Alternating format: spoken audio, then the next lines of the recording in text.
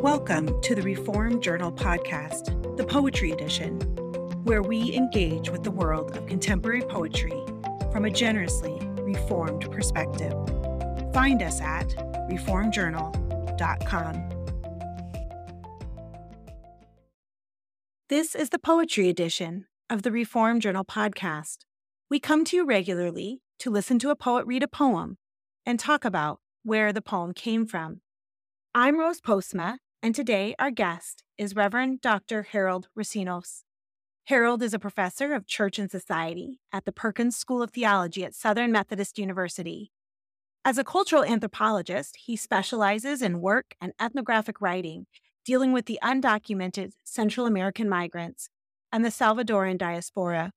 He has published 10 collections of poetry, among many other things.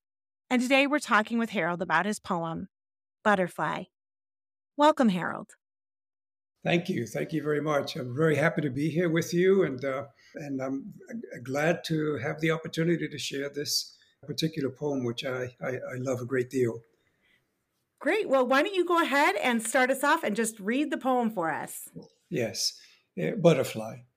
How hot it is on this bright summer day, with crickets jumping in the grass and tiny lizards scratching the dirt. A glass of ice water melts on the wood stump table, and I sit to eavesdrop on birds.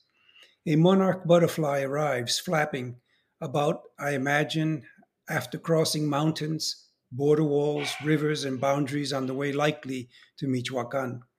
She pauses on bright yellow flowers, waits for a little while, and takes to the air again, never stumbling in her long journey. She, like me, is a speck in the universe, and I whisper a message for her to carry for the many miles she must travel before sleep.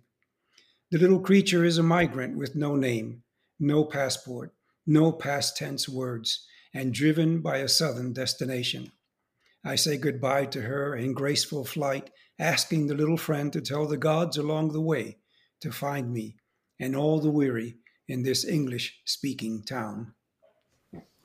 Thank you so much. So tell us, where does the poem come from?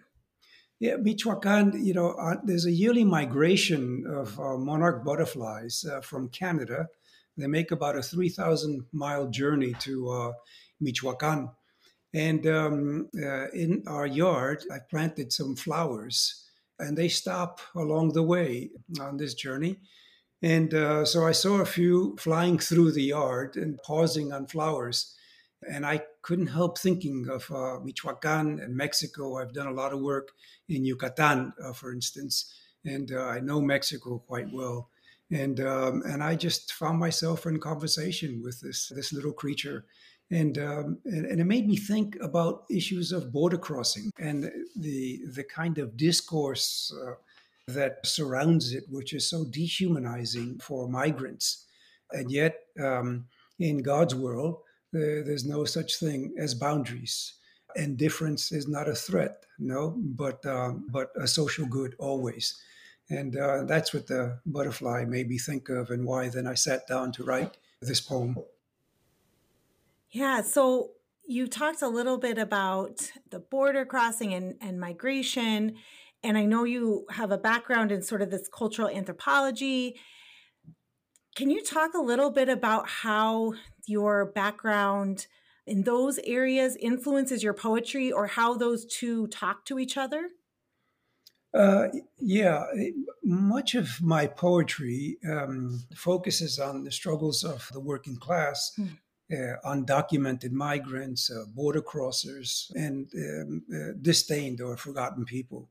I like to use words that essentially issue forth from the imagination, the creative imagination, to understand the world that is so full of weeping, I think, as Yeats would say.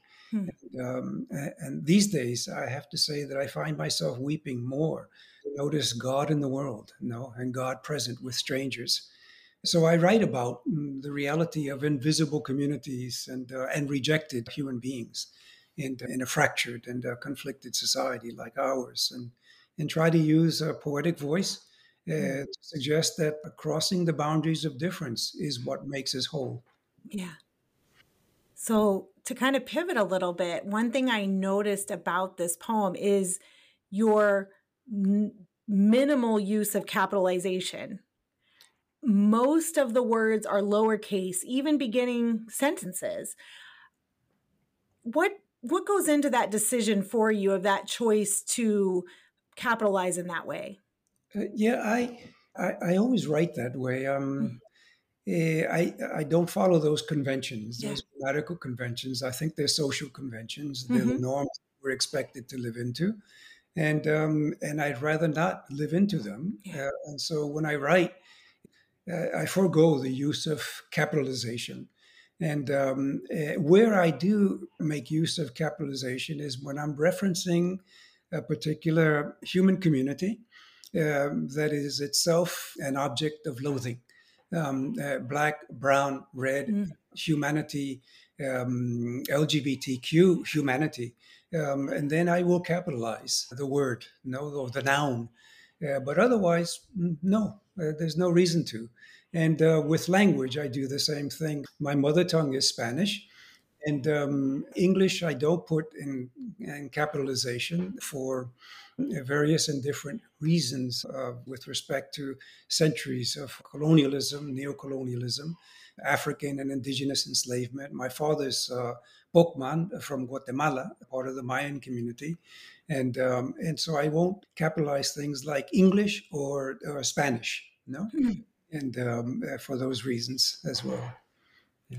Well, I found reading it, I didn't notice it immediately, kind of hit me later, but it did force me to go back and look at what was capitalized and drew my attention to that, I think, in a really important way that I don't think I've necessarily see a lot in poetry. So I really appreciated how that attention to detail forced me to say, now, why is he capitalizing what he is capitalizing? It's deliberate, I guess. Yes, yes, yeah, yeah. It's funny, when I began writing, and an editor looked at that, they wanted to put capitalization in it or start a sentence with a capital. And I'd say, no, I don't want to do that. That's my creative license. No, Right. we're not going to capitalize that. Yeah, yeah, yeah. Well, thank you so much. I'm hoping you'll read this poem for us a second time, and that our listeners will go view it so they can see what we're talking about in terms of this capitalization on our website. Okay. And I'll launch into that. I wanted to mention William Carlos Williams has been a major influence on me since grade school. No, I fell in love with William Carlos Williams and Langston Hughes. And the poet William Carlos Williams remarked that it's difficult to get the news from Mhm. poems, yet people die miserably every day for lack of what is found there. And that line really always impressed me Yeah. deeply. And I tried to at least keep my poetic voice giving something of the news, so to speak. Yeah. So, Butterfly. How hot it is on this bright summer day with crickets jumping in the grass and tiny lizards scratching the dirt. A glass of ice water melts on the wood stump table, and I sit to eavesdrop on birds. A monarch butterfly arrives, flapping about, I imagine, after crossing mountains, border walls, rivers, and boundaries on the way likely to Michoacan. She pauses on bright yellow flowers, waits for a little while, and takes to the air again, never stumbling in her long journey. She, like me, is a speck in the universe, and I whisper a message for her to carry for the many miles she must travel before sleep. The little creature is a migrant with no name, no passport, no past tense words, and driven by a southern destination.